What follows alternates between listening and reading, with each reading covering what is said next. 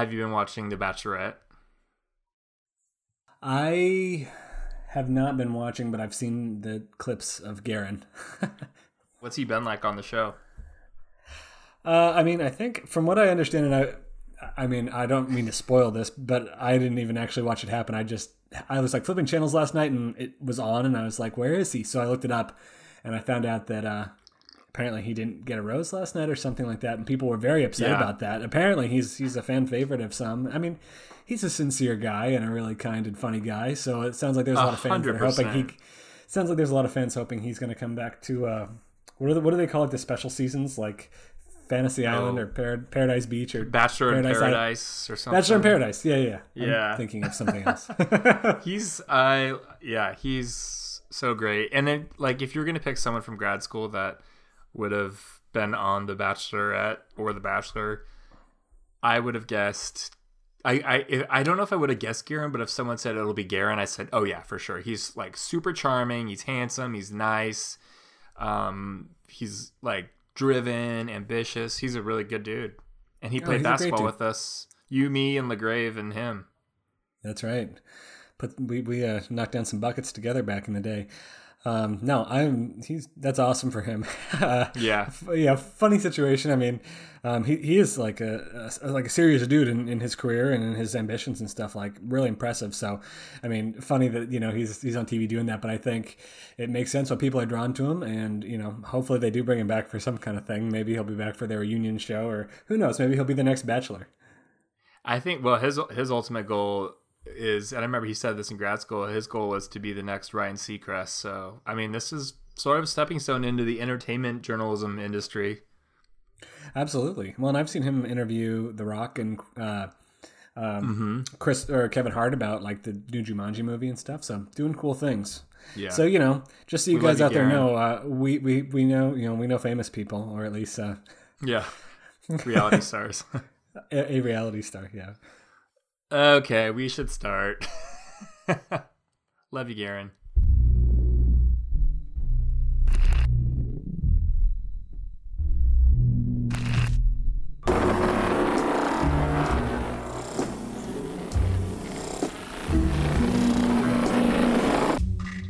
Good evening, everybody, and welcome to This American Horror Story, an unofficial podcast on the FX hit show American Horror Story. I am your host, Tyler Moss, here with my co-host, Chris Husted. What's up, everyone? What's going on, Tyler? A dramatic week for everybody out there, Chris. I think, we obviously have Halloween coming up on Saturday. We discussed costumes previously. Now, because of the uptick in COVID cases, it seems like not a whole lot of trick-or-treating is necessarily going to be happening. I was thinking of, we've got a front porch. So I was thinking of maybe could throw candy down to kids or something like that, but who knows? I don't even know if kids are going to be going around, so it might just be costumes at home by ourselves. How about you? What are your plans? I think we're going to get dressed up and maybe go visit socially distanced outside friends' houses for a drink or something like that in the late afternoon. This is what such bullshit the pandemic has been. This is actually not. This is such a trivial reason why it's not very kind to us in 2020, but it's going to be warm here, which is nice. It's on a Saturday. It's on a Saturday, and it's daylight saving time, so we would be getting an extra hour that night. And of course, a pandemic happens. This is like the one where all the stars align, the calendar lines up for an awesome Halloween, and yet we're all getting sick, and it sucks. But we're going to make the most of it, and I think that's the plan. We don't really get trick-or-treaters at our house, but we have candy in like individual bags just in case, so we can pass it out. Yeah, I think everybody's just going to try to make the most of it, obviously. But yeah, what a bummer. Mm-hmm. And then, of course, Tuesday's election day. Everybody out there, we encourage you to, we encourage everybody to go vote, and especially if you can vote early, just because, obviously the pandemic is a thing that is out there. And, the more you can put yourself in a position to vote in a safe, socially distant environment, we support that. So obviously, kind of crazy that a lot is going to have happened between now and next week when we talk about episode 8. But before we do that, I did want to say, Megan on Facebook shared with us via Facebook Messenger that she is I don't know if you saw this, she's a real estate agent, and was inspired by us talking about the way Chad was doing, setting up like a haunted house as an open house. That I guess she decided to do that to host a Halloween themed open house. Awesome. At this like really cool, like it seems like a really cool barn property. She included some photos from the listing, and I imagine you could probably do it, with wearing. People are still doing walkthroughs of houses, so wear masks on, but kind of have it as a cool situation where you can walk through and like really play up the house. I think it looked pretty sweet. That's awesome. I love that idea. I'm glad that AHS is working its way into people's career choices. Or choices on the job, and I think this is a smart one. Awesome, Megan. Send me an invite next time. I will happily show up to a haunted house open house. Absolutely. Props to you, Megan, and you should definitely share photos of how that haunted house turned out, because I think that is awesome. And good luck selling it. Hopefully it works. That'd be pretty sweet if it does. Yeah. Hopefully there's no, hellmouth there. Fingers crossed on that one. Okay, before we begin, let's see. First of all, as always, we do encourage you guys to send us messages and thoughts and ideas and comments at, you can send us as, a Facebook message, or you can comment on our post at facebook.com/thisamericanhorrorstory, or you can send us via email at thisamericanhorrorstory@gmail.com. We do try to respond to everybody who sends us anything. So we certainly appreciate that. Before we dive into episode 7, titled Open House, so pretty perfect. As always, what are you drinking, Chris? I got the classic bourbon and cider tonight. What are you drinking? I had a bourbon and cider last night. I was feeling something a little bit different after a dog walk, so I am drinking a beer that is called Flannel Friday, even though it's only Wednesday. But it fits the season. I like that. It's a fall seasonal. Feeling pretty good about it. So, where's the brewery? Harpoon Brewery, which is here in the greater Boston area. So cool. Yeah, drinking local. Okay, so let's talk a little bit about Open House, Season 7. So we're past the midway point in American Horror Story, Season 1, Murder House. This episode was directed by Tim Hunter, and it was written by Brad Falchuk himself, so that's kind of interesting. Do you want to take us through the 1994 cold open, which is, I will say, maybe one of the shortest cold opens certainly we've had in this season, maybe most seasons. Yeah, and I don't have a lot to say besides we cut right into Constance talking to Larry and telling him that she could be charged with criminal neglect for her son Beau, who turns out is locked up in the attic, and that would mean that Beau would get taken away from her. So she essentially gets insinuates to Larry that he needs to go take care of the situation, so she doesn't lose Beau. And he infers from that he needs to go upstairs to Beau, where we meet Beau in the attic, and he looks, I would say, like your standard kind of disfigured monster. Yeah, I was thinking like Hills Have Eyes, Leatherface without the mask, House of Wax, etc. One of those types of people. But he's super sweet. He's very childish. He seems like, Larry shows up and says, "Hey, it's time to go to bed, Beau," and takes him to bed. And I mean, we kind of know where this is going, I think, because he's being so kind. But Larry takes the pillow and smothers Beauregard and kills him. And that's our opening. A character we had never met before, but we had heard about. I don't know if we knew his name or not at this point, but and we hadn't really had too much experience in the attic, with the exception of that's where I believe they found the Rubberman suit. Right. So we haven't been up there that much, but apparently Beau is up there. So that's our cold open.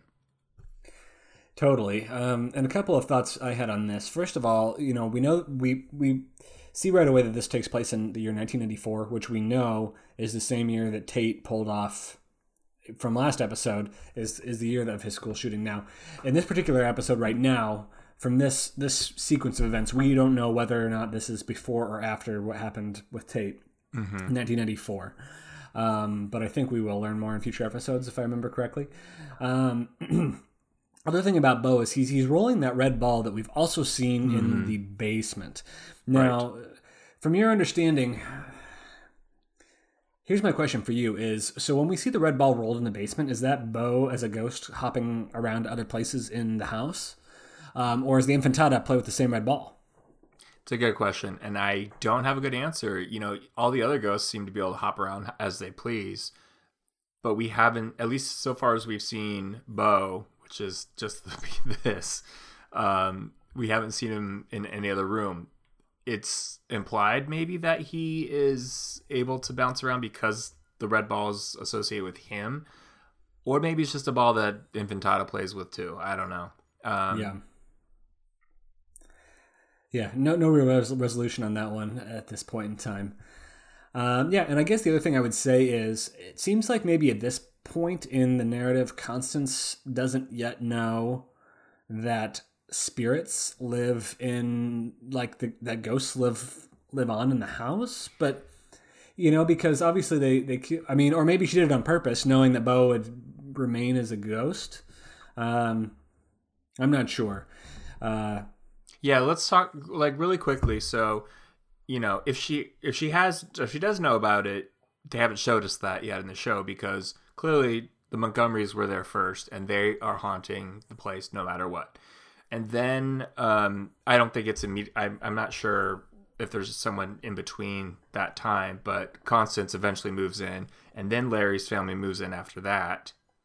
Well, the nurses were before Constance. That's right. So it was the Montgomerys, and then the nurses were in there before Constance, and then Constance, and then Larry and his family, and then Patrick and Chad, and then the Harmons. And there may be gaps in there where other people were there that we just haven't met yet, but that's kind of the general timeline.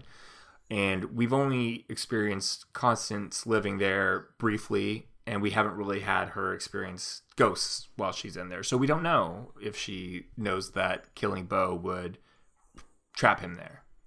Right. And we do get to see Bo again later on in this episode. But what I'm going to do is I'm going to kind of save the Tate-Violet interactions for almost like a separate section, and going to kind of wrap what I would call like the Vivian Eskandarian, like basically the house related storyline. Yeah. Let's talk about that one first. Okay. So, important revelation at the beginning of this episode that I had actually forgotten about, that Vivian is having twins. Is that something you'd remembered? No, I totally forgot that too. I'm sure something will happen with that, but yeah, I didn't remember that. There's a few things throughout this season so far. I'm like, oh yeah, that was a thing. Or, oh yeah, that was a character. But yeah, so no, I did not remember this. But they both seem healthy, apparently. Apparently. No so who knows what that other nurse saw. Meanwhile, things are actually moving ahead in maybe a positive way in the house. Marcy has somehow pulled Mr. Eskandarian, who is, as we learn, not a Persian, but an Armenian, to the house to look around. He kind of seems like a little bit of a douchebag, but he's interested in buying the house. He's definitely a douchebag. He's clearly into Moira, as we find out. So that seems like a promising, lead for them. Then, of course, Larry shows up breaks into the house. This, I would say, in some ways, this is Larry's episode more. I mean, we're finally getting some of the backstory that we asked for on him, which, arguably maybe some of this should have came sooner. But, he arrives at the house. In some ways, it felt to me like Marcy already knew who he was. Did you kind of get that vibe too? Yeah, I did. Why would you pull a gun that quickly if you didn't know this man was actual trouble? I mean, she does seem a little prejudiced against people. Everyone. People with disabilities. So maybe that was part of it. People with disability, gay people, people of color. She's a horrible human being.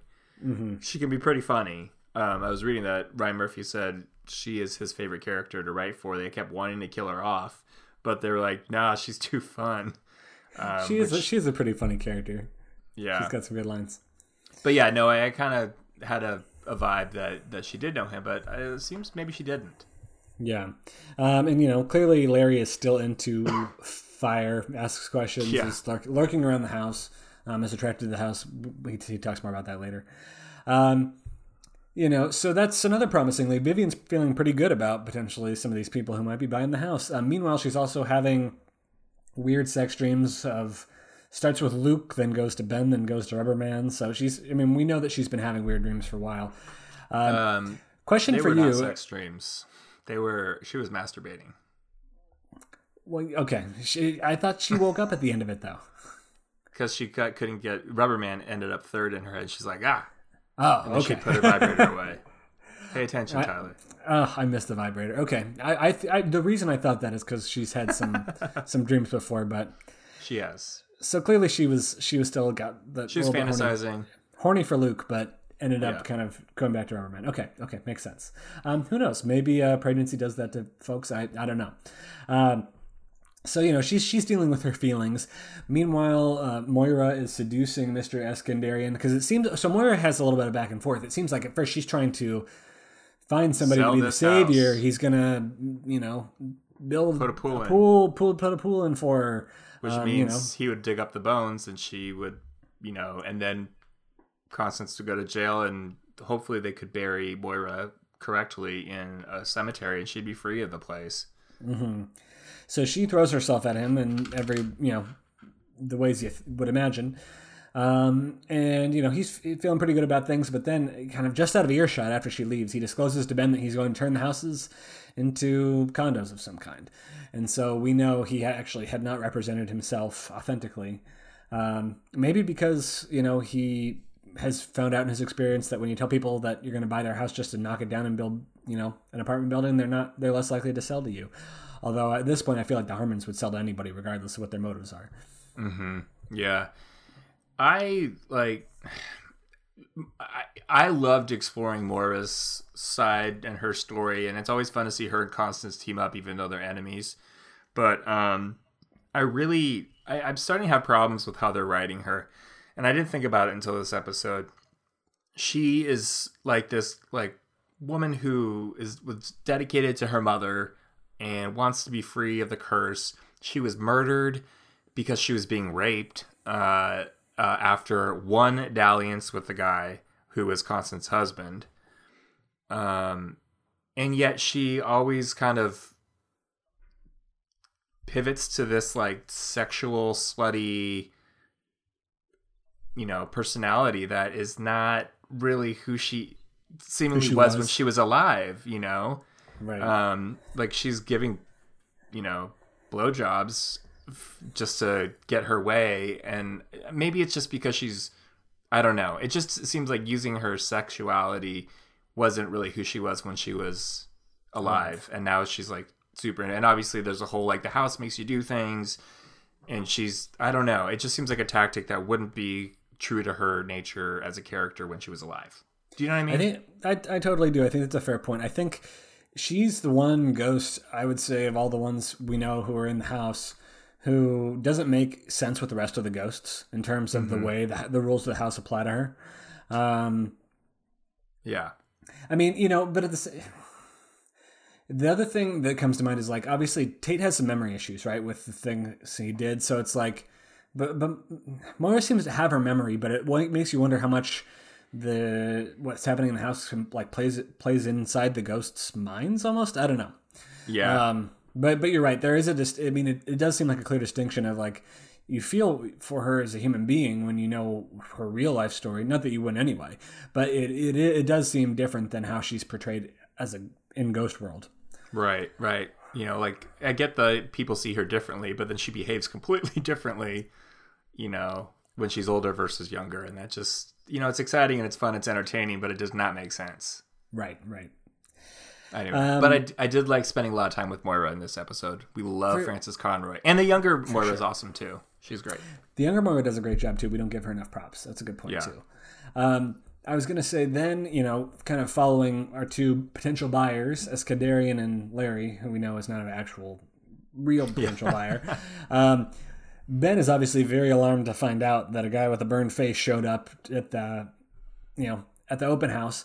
And so we get the return of what I like to call Badass Ben in his leather jacket and smoking after having snuck into Larry's apartment and, sitting there in the dark for we don't really know how long. I always think it's funny when people do that in movies. And he, threatens Larry with all sorts of things. He got more background info on him. He tells Larry that I know you weren't the actual one who set your family on fire. You weren't actually in prison. You were in an institution. Larry feels drawn and compelled to the house. He reveals his relationship to Constance in this scene. Mm-hmm. And the other thing that I think is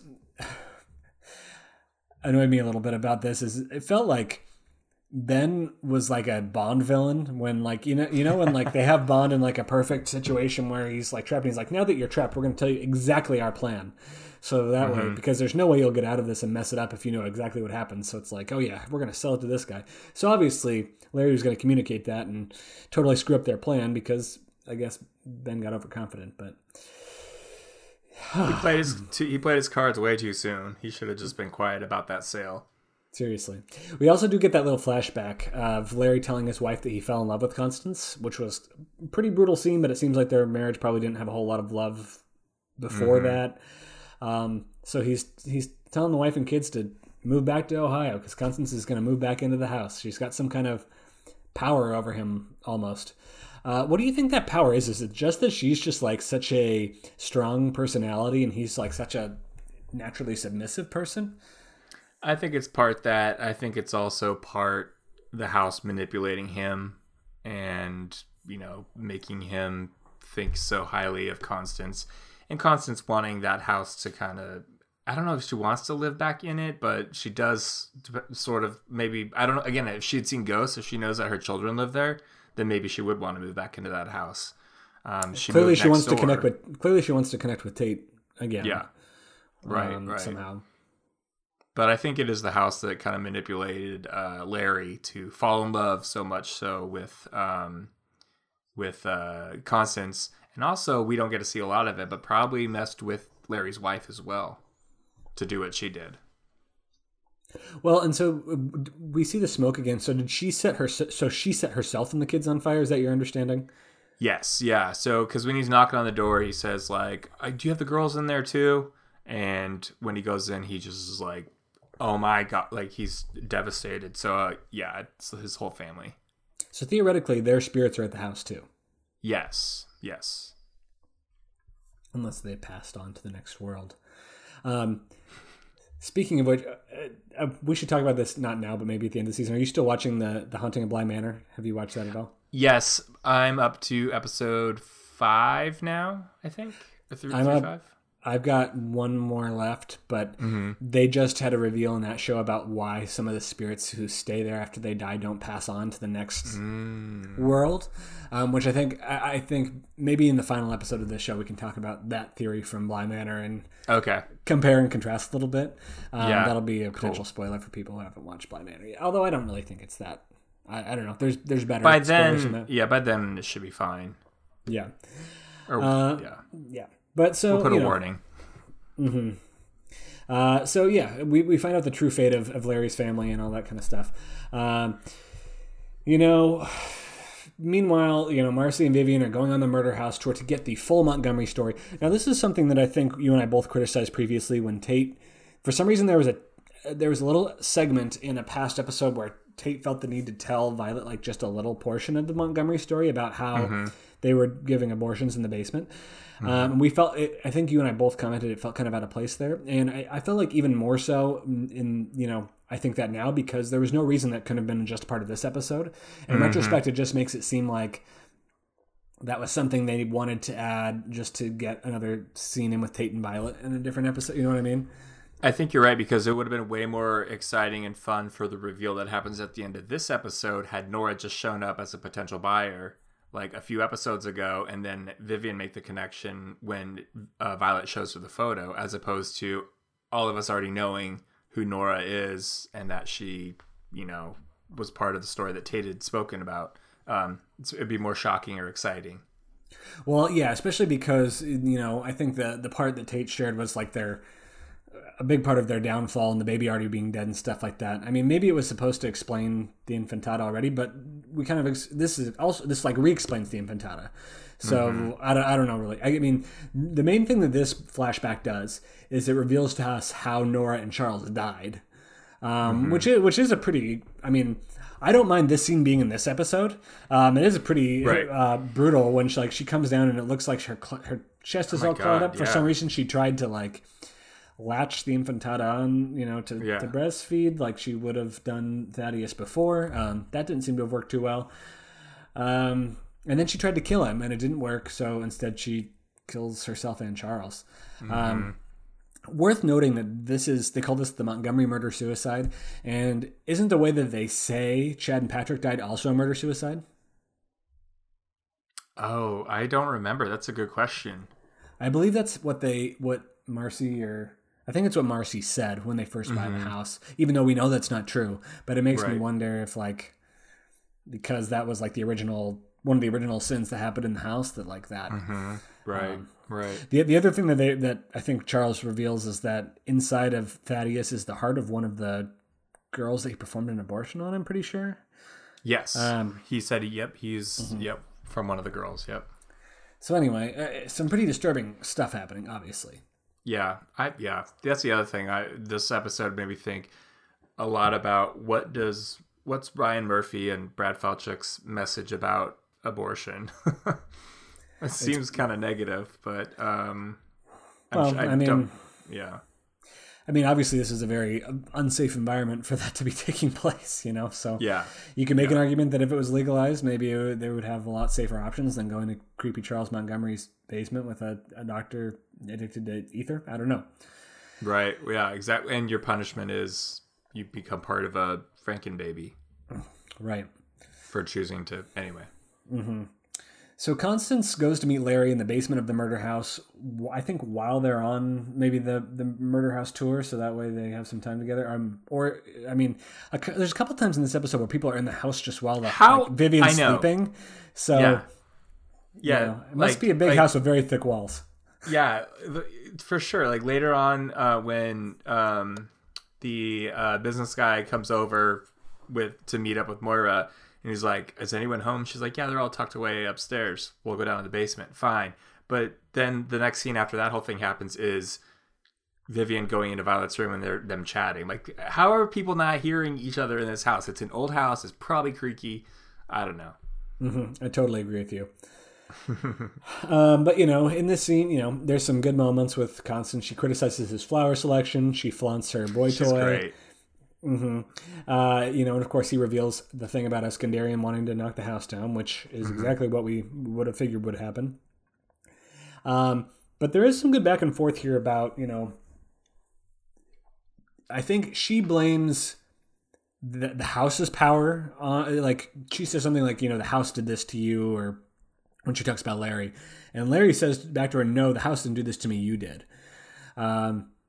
Which I thought was kind of interesting because so far Larry has talked so much about the power of the house and he's talked to Ben about the things the house can do. So I don't know. It makes me wonder whether or not Larry really believes that. Right. Because it's almost like I wish they had somehow hinted at the Constance-Larry connection before this episode a little bit more. If that really is the case, that we're supposed to believe that Constance is the one who really holds the power over him, not the house, I feel like I would have liked to have seen that insinuated a little bit more. Yeah, it should have been teased out earlier. Yeah. But, just thoughts as we're going through. We do get a really great scene when Constance goes to see Eskandarian herself, and they have a whole bunch of, toe-to-toe back and forth. As characters, as acting, no offense to the guy who played the Armenian businessman, but, Jessica Lange is just a beast. Like, everything she does, every little inflection and, hand motion, she's just so great. Oh, she dances circles around him in that way. But there's definitely some good back and forth with the lines here. Brad Falchuk had some fun writing some of these insults and that sort of thing. And some of the passive-aggressive remarks, There's something to her speech, her kind of monologue she gives him. She's talking about, the tearing down of history to build carports and skyscrapers and all this type of stuff. You do kind of get the feel, I feel like this sort of thing becomes more blatant in later seasons where it feels a little bit like Brad Falchuk and Ryan Murphy are like a little bit proselytizing their beliefs a little bit. But this feels a lot more authentic, and maybe it's because it's coming from Jessica Lange, or it's just more in tune with the actual storyline. But you know, and also her character clearly is somebody who's very devoted to tradition and that sort of thing too. So you really believe that she values these things. But Eskandarian's just a shit, and basically is also a misogynist, and only deals with women who either have sex with him or make him sandwiches. Yeah. And so she kind of leaves him with an ominous warning, and I think at this point we kind of all know exactly what's going to happen to him in the end. So I will jump back to this kind of the final scenes at the end of our recap. But let's talk briefly about Tate and Violet. I don't know that I think this storyline is all that interesting. I'll be curious to hear what you think. It seems like a little bit more of the same moping we've kind of seen from last episode, and kind of the same hints that we've talked about from last episode. Again, Tate catches Violet cutting herself, and he makes her promise to stop. So now he's become a force of good, where I would say, you know, in terms of influencing her, he was... You know, let's remember when he saw her cutting herself early on in this season, he was telling her the correct way to cut yourself to kill yourself. So quite a change since, you know, episode 1 or 2, whenever that was. But there's some kind of weird things, you know. It's unclear entirely what's happening in Tate's head. You know, they talk a little about the afterlife, and he talks about, you know, in his mind now, the fact that Violet's there makes the house a kind of heaven of sorts, like some sort of paradise, which is a little disturbing, obviously, especially given we know that she's not a huge fan of having him around, but appears to have come to terms with it. They decide to have the family dinner with Violet, where they, you know, she seems to think they're trying to keep her from, you know, basically falling into this giant chasm of depression where she thinks that they're worried about her killing herself, which another one of them actually says. She's the one who says it, which I think is worth noting. Yeah, Violet in this episode and a lot of the episodes tends to be kind of the most level-headed, practical, pragmatic person, albeit a angsty teen. But she calls things for what they are. Especially with her parents, which I think is pretty great, because their parents are both kind of idiots sometimes, which is frustrating, especially with Connie Britton's character Vivian. But like, get out of the house. Totally. We do get a scene where Violet ascends into the attic to basically meet Beau. Not really clear why. Other than Tate's up there too, and drops the line, you know, that the ghosts of the past are appearing to you because you're evolved. You know, continuing to be hinting at something. Yep.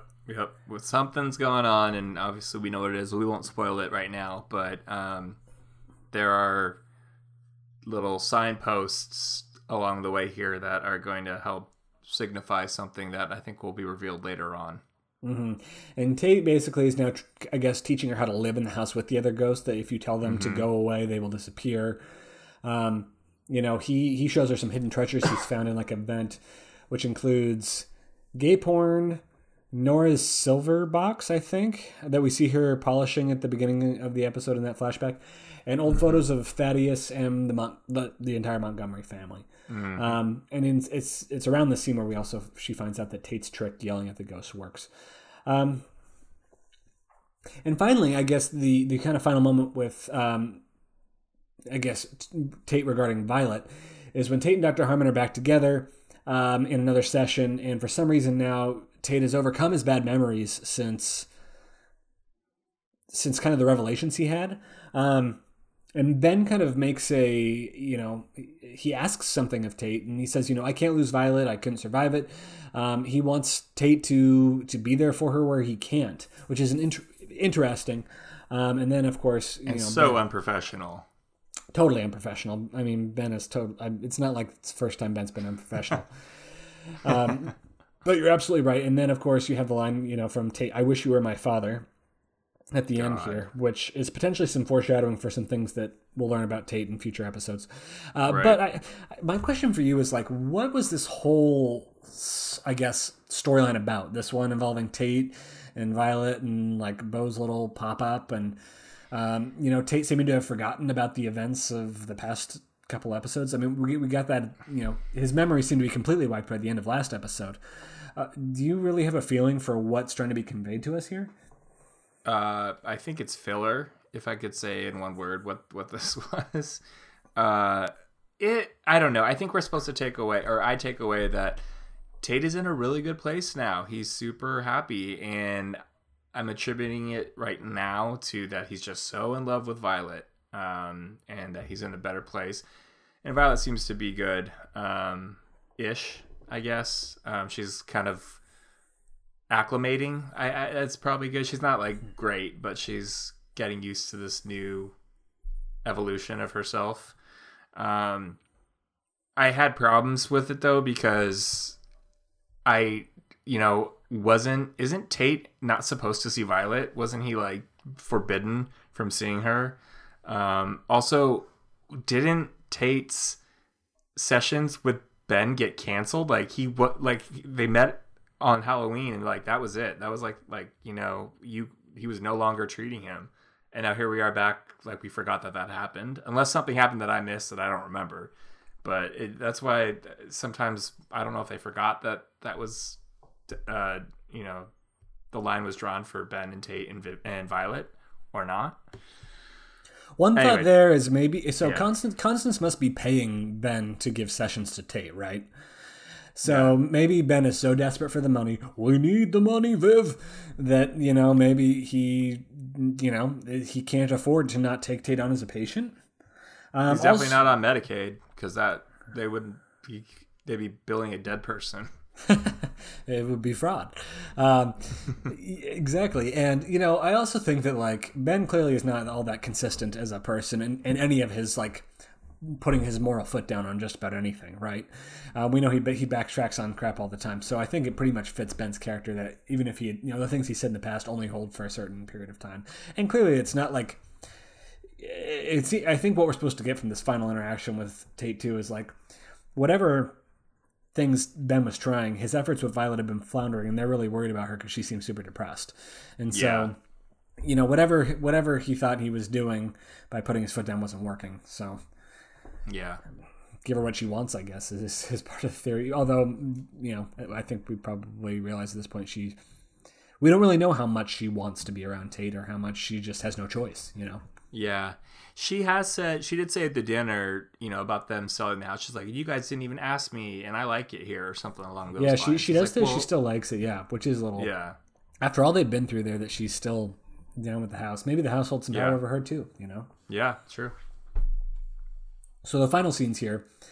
Constance comes to talk to Tate, which is the first, I guess, real interaction we see between them. There's a couple, like, little ones, but, like, actual extended dialogue.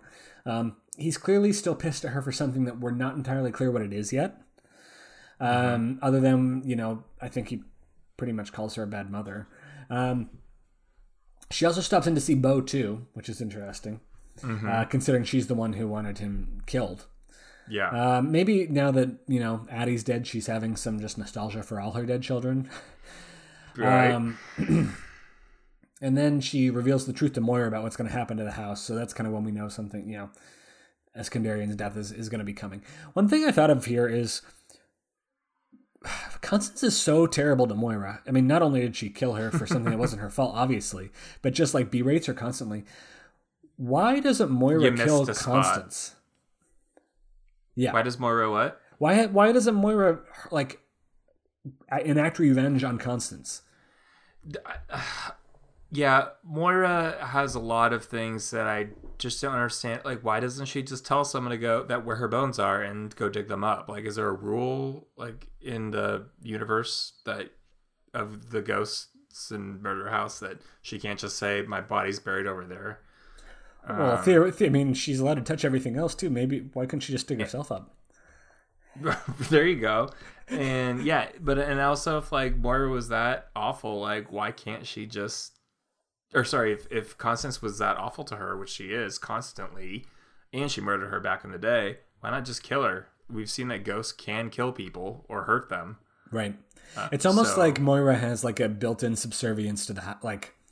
Yeah. She still has to. I mean, the same way that she feels compelled to clean all the time. It's like she feels like she still has to be proper and subservient somehow, and somehow Constance feels like she's part of the house. You know, like she's a living extension of the house in some ways.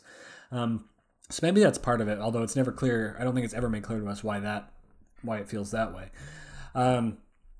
But then, the scene we were talking about finally happens.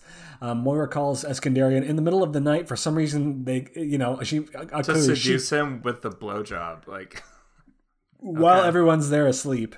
I guess Moira can't leave the property, so that's the only option. Yeah. So they go to the really creepy basement, which Eskandarian must just be down for anything.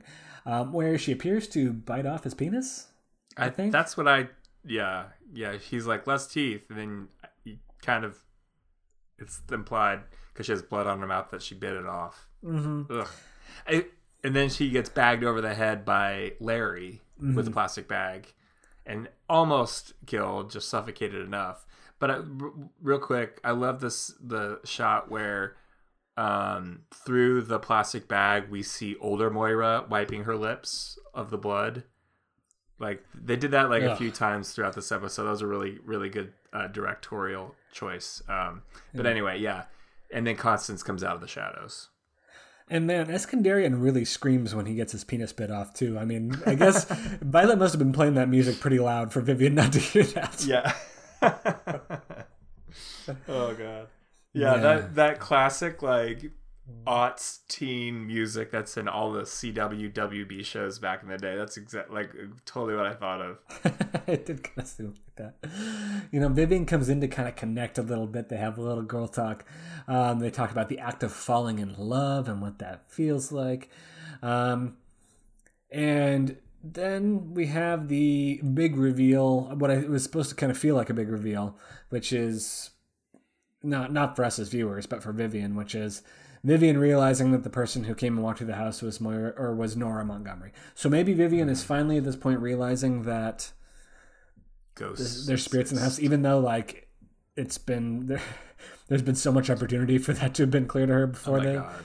I mean, she's been kind of willfully ignorant, I think, at this point. But so I guess the question is, we'll have to see next week, because I don't remember whether or not this actually got through to her finally this time. And I know we're building up to it because I think next week's episode is called Rubber Man, but it's very odd to me that in conversation between Ben and Vivian, not once has it ever come up like, hey, remember when you wore the Rubber Man suit and we had sex? Like, they've never talked about that. Like, if something that kinky happened in a couple's sex life, and it doesn't necessarily have to be that kinky, like, it would come up at some point another time. You would think, but maybe their relationship right now is so fraught to begin with that they're not really into talking about their intimate experiences. But I agree, it does seem like it would be a hard thing to keep to not bring up. Well, so it sounds like we have some strong opinions about this episode too. I'm curious to hear what your overall review of it is. Yeah, I think I feel like not a lot happened in this episode, so I don't have a lot of more points to add to kind of what we've covered. I had a lot more questions about why things are happening the way they're happening. They don't necessarily make sense to me. We often run into this in later seasons of American Horror Story where people are making choices or doing things, or characters are introduced just to leave in that same episode. Sometimes as filler. I don't know if, when you commit to X amount of episodes, if the story is only so good. Device wise, we didn't device wise with some of these characters, I don't think or the newer characters like the business guy who's going to buy the house, it helped us learn a little bit more about Larry, sort of. And Larry still feels like such a forced character, even though I loved Dennis O'Hare. Yeah. And then all the things I mentioned about Moira. Saving grace for this episode is the scenes with Jessica Lange playing Constance, just because it's so entertaining. Like, anytime she's on the screen, I'm paying attention. It did give me thoughts, like I mentioned earlier, about how what are the I feel like they're kind of mean to women in this season, So, and then what they're trying to say about abortion and pregnancy. I don't really know yet because it just seems so convoluted, but it seems like women are getting a really bad rap and making kind of crazy choices that aren't really fair for all the characters to be like that. Anyway, one thing that we didn't mention that I did really like, though, was when Vivian goes on the murder tour again, which at first I was like, dude, she was already on it. Like, we have to go back on it. It's so much better than her going to the Wikipedia page for her house, because it has a Wikipedia page in 2011. Yeah. I'd much rather prefer her going on the murder tour with the tour guide is Marcy. funny too. Yeah. Oh, he's great, and I think he's someone important or something. I can't remember who, but I love that before we get to the murder house, we first start at Nicole Brown Simpson's house, and they're talking about the O.J. Simpson, Nicole Simpson murders. And it's just funny because a few years later they do the American Crime Story season on it, and I just thought that was a fun little like, oh, I wonder if that's where that idea started blossoming. For you watched that, right? I didn't watch it. No. Oh, it's great. I know. It is great. It's one of those where if you ever have time, it's worth watching. I mean, yeah. It's one, even if you feel like you remember parts of it from when it was actually happening, I feel like there's so many amazing acting performances in that particular season. It's always been on my list, and I hate that I haven't watched it. And the longer I don't watch it, the more likely I'm not gonna watch it. I hear you. We'll see. But so anyway, this episode, I don't know, talking about it makes me want to rank it or rate it lower now. I give this a 3.25 rubber suit men. That's fair. I agree with you that I feel like the most important things I feel like we learned in this episode were supposed to be some of Larry's backstory and his connection to Constance, which I said before, I feel like a little bit comes out of left field. It seems like I would love to hear if any listeners feel like there was some foreshadowing of the connection between Larry and Constance up before this, because I feel like it just gets kind of sprung on you in this episode a little bit.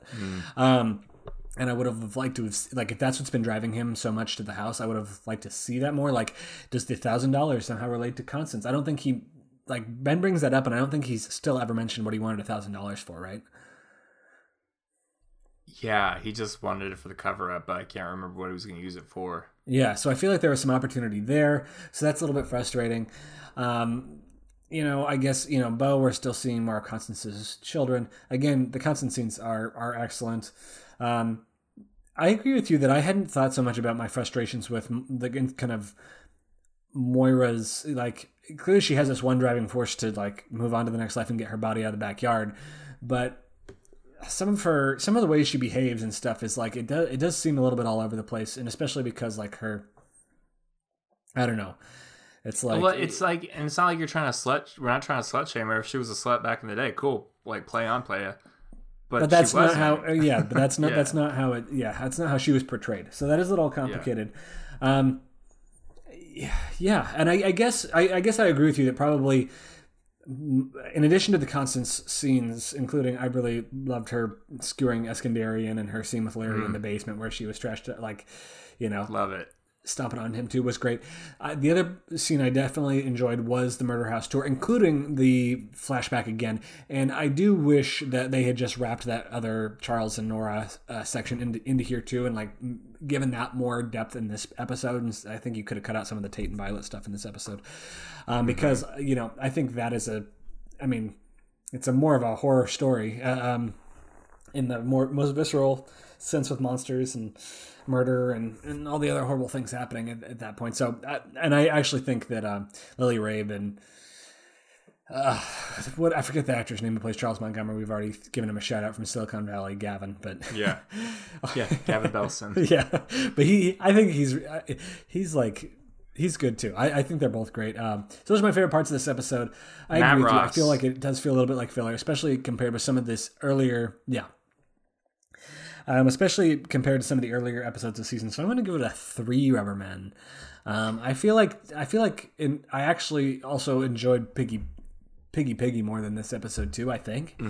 So that's gonna be a 6.25. I think this is, let's hope our lowest, that this is our low point for the season. And I think it might be. I honestly think it might be. Yeah, we have 5 left, so and that's the other thing with the end of this episode. I'm still kind of like, outside of building to the delivery of these twins, I don't know where we're going. Like, everyone's kind of just like protecting the house or trying to get out of the house, but there's no, the only like main narrative is like, or the tension is, what's this baby gonna be, or baby's gonna be. I think there's a lot more flashback reveals. I think there's flashback reveals about Larry. There's more flashback reveals about Tate. I think there's flashback reveals about Chad and Patrick and Constance. So I think we're in for more of that business. And then, of course, there's a couple reveals about. There's the reveal about Violet. Obviously, we still haven't. Vivian doesn't know who was in the rubber. Well, she thinks that Ben was in the Rubberman suit. So it's like the next few episodes are all reveals. It's going to be, we're going to have to step back a little bit, I guess, and try to remember what it was like before we actually knew what happened, and see if those reveals still hold gravity for us when we know they're coming. Yeah, and next week is Rubberman, the episode called Rubberman. So we already have a feeling we know some things, and I think I remember in my mind this being like a little bit of like a holy shit moment. So let's see if that holds up. So all that being said, between this week and next week, Chris, where can people find you? I am on Instagram and Twitter at Chris Husted, Chris with a K. How about you, Tyler? I am on Twitter at TJMoss11. You can catch us on Facebook at facebook.com/This American Horror Story. You can send us questions and comments at thisamericanhorrorstory@gmail.com, and we encourage you to rate us and review us on the Apple Podcasts app and on Stitcher. We really appreciate that. Love to get your feedback. And go vote. Go vote, and have a safe and fun, horror-filled Halloween. Maybe you guys will end up watching some American Horror Story. But until next week, happy Halloween, we'll say this week. Happy Halloween.